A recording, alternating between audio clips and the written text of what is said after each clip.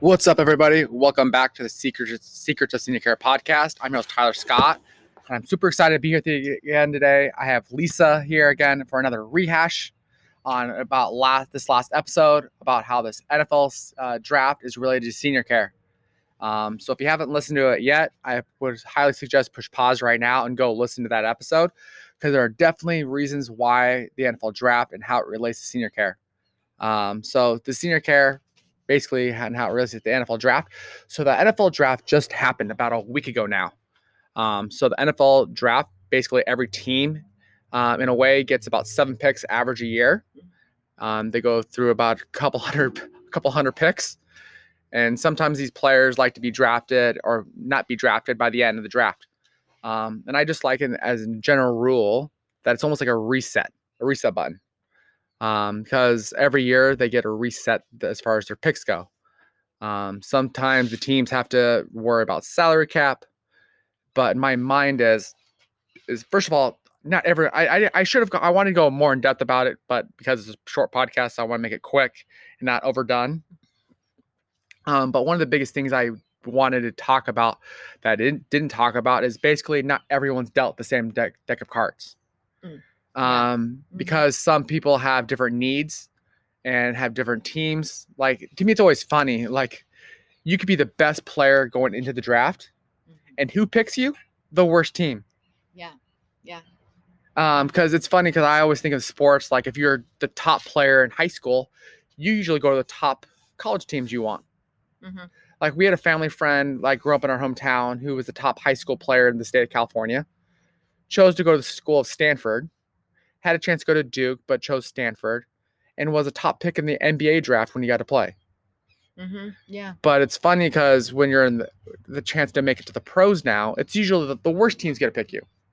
Yeah. And I always think that's funny that it's the one time, and as a college or as an athlete, that you don't get to pick who you get to go to. And I don't like to say that as far as our seniors and their needs. Yeah, I know. But we get to be the lucky ones. Yeah, to give that information out. Yeah, I hate to say that.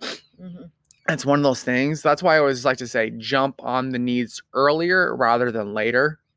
Because the longer you wait, the harder it is to turn around. I always say it's kind of like if you're trying to back a truck up, if you can jump on the turn faster rather than wait till it gets too far out, it's to turn it back around. Yeah, you're right. Yeah, it's just, or like a train, if you're trying to stop a train, like if you can stop it earlier rather than it's hauling tail down, it can take miles before it gets actually stopped and get that thing back under control. Because the biggest thing is, like, again, with the draft is these teams are everyone's super excited when they're done. Like, I think it's funny, like every team thinks they have a shot. Yeah, they do. All 32 teams think they have a great draft, but it's not until years down the road when you can actually look back, like, oh, that player didn't work out. Oh, that player worked out. Oh, that player did. Because I did a recap. It's been about a year now that I did a podcast and a blog about Tom Brady. Yeah. And Tom Brady wasn't highly picked. He was picked number 199 by the Patriots. And it's funny because it goes, I don't remember if I did it. I kind of went over how his attitude was like, hey, he went to the owner, Robert Kraft, the head coach, Belichick, and basically said, I'm going to be the best player you've ever picked, the best decision. He made that decision himself. But I think that's a lot of it. To work hard. Because he went to a school out in the Bay Area, went to Sarah, and then went to Michigan. Like, he was a high recruit, obviously, to get to the school of Michigan. But once he made it to Michigan, even his senior year, like, he was fighting a freshman. Yeah, he was. Yeah, I remember that. That's what I thought was funny, because you think of this guy who's made all through those years, he's fighting a freshman. And so that's part of what hurt him going to the NFL draft. And that, I think it was ESPN did a special, I think it was the 6 quarterbacks that he was fighting against. Yeah. And who beat him out in the NFL, which I think is funny, because you think of Tom Brady and you're like, that dude's the best player ever. I think it has to do with his mindset. Oh, it's all mindset. Because I think I showed you a picture of him of when he got drafted. Oh, yeah. It doesn't even look like Tom at all. Not even that it doesn't look like him. They've made jokes that he runs not like a gazelle, like he runs like a baby giraffe. Like, it's super funny and awkward. Oh, gosh. Oh. Like, but that's the thing though, is like his position, like he mastered what he was good at. Exactly. And he perfected it. He perfected his endurance and his drive. But And- I don't think the endurance is it at all. Like his thing is like he just sits back in his spot. Like he doesn't have to run. Right. He works on like his craft. Yeah. That's why I said he works on his craft. Like Yes. he knows that football is 80% mental. Yes. Yeah. Like Mhm. like you can go through these key factors. Like he's one of the fastest to release the ball, so he doesn't have to run. Yeah. Exactly. And that's Yeah, why yeah, yeah. he's only been hurt really one time in his NFL career when the guy rolled over his leg on that. I think it was I don't want to say it was an accident. We'll just call it an accident. But other than that, like there's a reason why he doesn't get hurt. Yeah. Because you always hear these NFL careers are 4 years long. Mm-hmm. And Yeah. this guy is now lasting about 20 years. I know. Yeah. He's one of the oldest ones, right? Yeah. So it's just his mindset that he decided to take that. He faced that challenge Mm-hmm. that he had been picked at 199. But it was his mindset to get his head wrapped around what he was supposed to do and face. To me, it's always funny because when it comes to sports, like he went to a team that at the time was historically bad. Mm-hmm. At a pick number wasn't very good. Mm-hmm. At the bottom of the draft. Mm-hmm. So Yeah. you had all these things. Like I go over like why in the last podcast, basically why a lot of the players don't work out. And the top one tends to be just not a good fit. Yeah. So there goes an ambulance going by. You know, it's beautiful out here where we're sitting while we're doing this with you guys. But yet, you know, you get all the sound effects in the background. Yeah, so like right now we're in the backyard, Lisa's backyard. So it's a nice little golf course. So sometimes you might hear a golfer swing by, but this time it was an ambulance. Or you might hear the neighbor's watering his grass. But yeah, so basically the number one reason why I was studying was just not a good fit. So it's either two different playing styles. You have a player play one playing style, and a coach might want to run a different system. And so that's why these kids who are good in college all of a sudden don't make it in the next league. Yeah, right. And to me, that's always funny because when you come to senior care, like you work with your family, like it's easiest, closest knit as far as a fit goes. Like even you can have different personalities, but still be a good fit as far as family goes because you know them better than anyone else does. So true. So true. Like to me, it's funny, like being in senior care for more than 10 years, like I've worked with people 4 or 5 years of caring for them, and you're still learning things out. Yeah. Like as time goes on. To me, it's funny because then you look back and you're like, oh, I would constantly, like, we had this wanderer, I'll call him, I don't want to give him a name, but he worked with him. He was a wanderer, sneak out of the house, and we put basically a tracking bracelet on him. As far as, so he monitors, nice part is he took possession of it. He felt like his own, but we were constantly learning about things, and we worked him for 5 years. And his wife was like, oh yeah, he does this. Yeah, oh yeah, he does this. Oh yeah. And working 5 years into this, and sometimes you need things to move a lot faster as far as the learning process, as far as our side goes. And that's why I always say 9 times out of 10, it's best at home because the family knows them better than we could ever learn them at that speed. Right. And they are in their own element, which makes them feel comfortable and safe. Yeah, because by the time, that's why I would say dementia is like a puzzle. Like they're trying to figure out the situation. And imagine you put them in a random puzzle, they don't get it, they're going to get frustrated. Yeah. And right. so they're going to come in and out of that dementia in a way, and they're going to get lost and confused. And that's why I always say the family's the best. All the biggest things they need to learn is understanding senior care. Yeah, right. And so that's why I always say if you have the right tools, you understand the care, and biggest thing is then have a plan.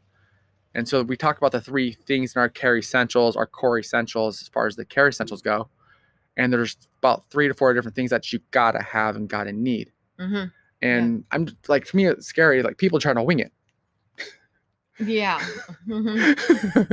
Like winging it gets into trouble. So like if I had this NFL team or a team and I just try to throw random players together, like good luck. Well, or just throw the football around on that field. You're not going to get to the end zone. Not even that. Just So if you want to throw the football, like even the right tools, like if I brought a baseball to a football, you're like, dude, Right. it's not going to work. Right. So that goes back to when I said have the right tools. Yes. And so that's why I like to use sports references a lot, because I think sports, movies, books are easy to reference and are great things, the learning tools to learn from. Mm-hmm.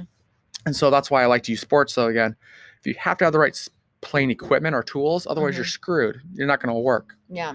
So if I use that reference, like if I brought one sport equipment to another, it's not going to work out. And that's the same thing with senior care.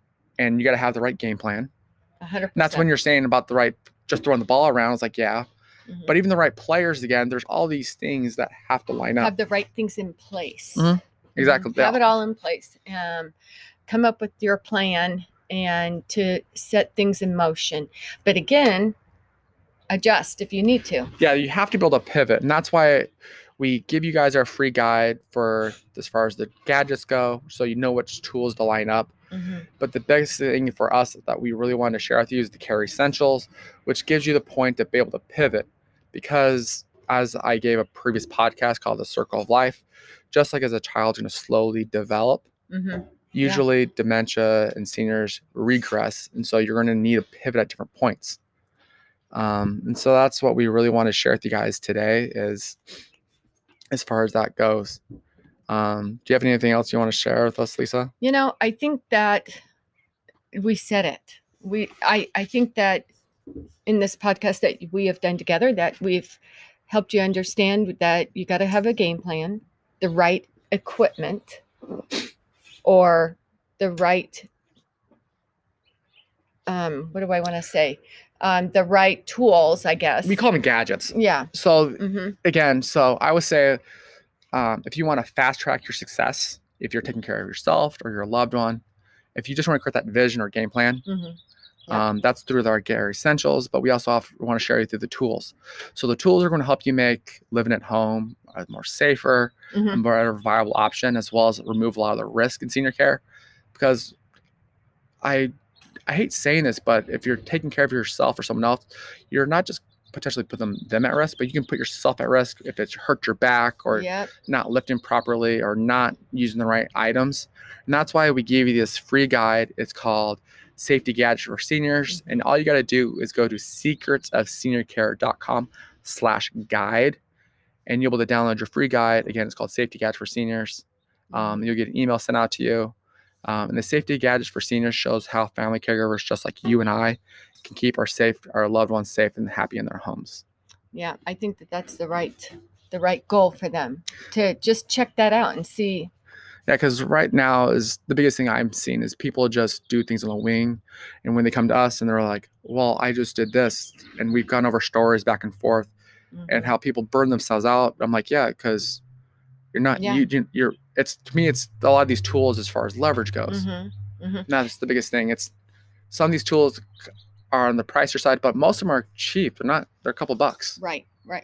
And they can be used at all different levels. There are tools that are more advanced as far as care goes, but a lot of them are for basic needs, which is to me is amazing. Like just the basic starting. It's a good starting point for sure. And you pick, and not all of the tools in there might fit exactly at that moment, but you know what? You have them in your pocket, and down the road, you'll be able to have that as a resource for you to reflect back on, to look at that and see if that's a good fit for your loved one. Or yourself. Yeah, or yourself, and keep yourself safe and make it more enjoyable through all of this process that you're going through. And I think that it would be a benefit to have those in your pocket, so that you have that as a resource that you can reach for. Yeah, because I always think the gadgets are the biggest part, is the starting key point. Because if you're just trying to wing it, if I give you this whole plan of care and show you how to do it, but you're not be able to leverage it with the gadgets, then you're going to burn yourself out either way. But so go to secretsofseniorcare.com/guide, and you'll be able to download your free guide, again, called Safety Gadgets for Seniors. And I just want to thank you again for listening to another episode of the Secrets of Senior Care podcast. I'm your host, Tyler Scott, and I'll see you on the next episode. Take care. Bye. Bye-bye.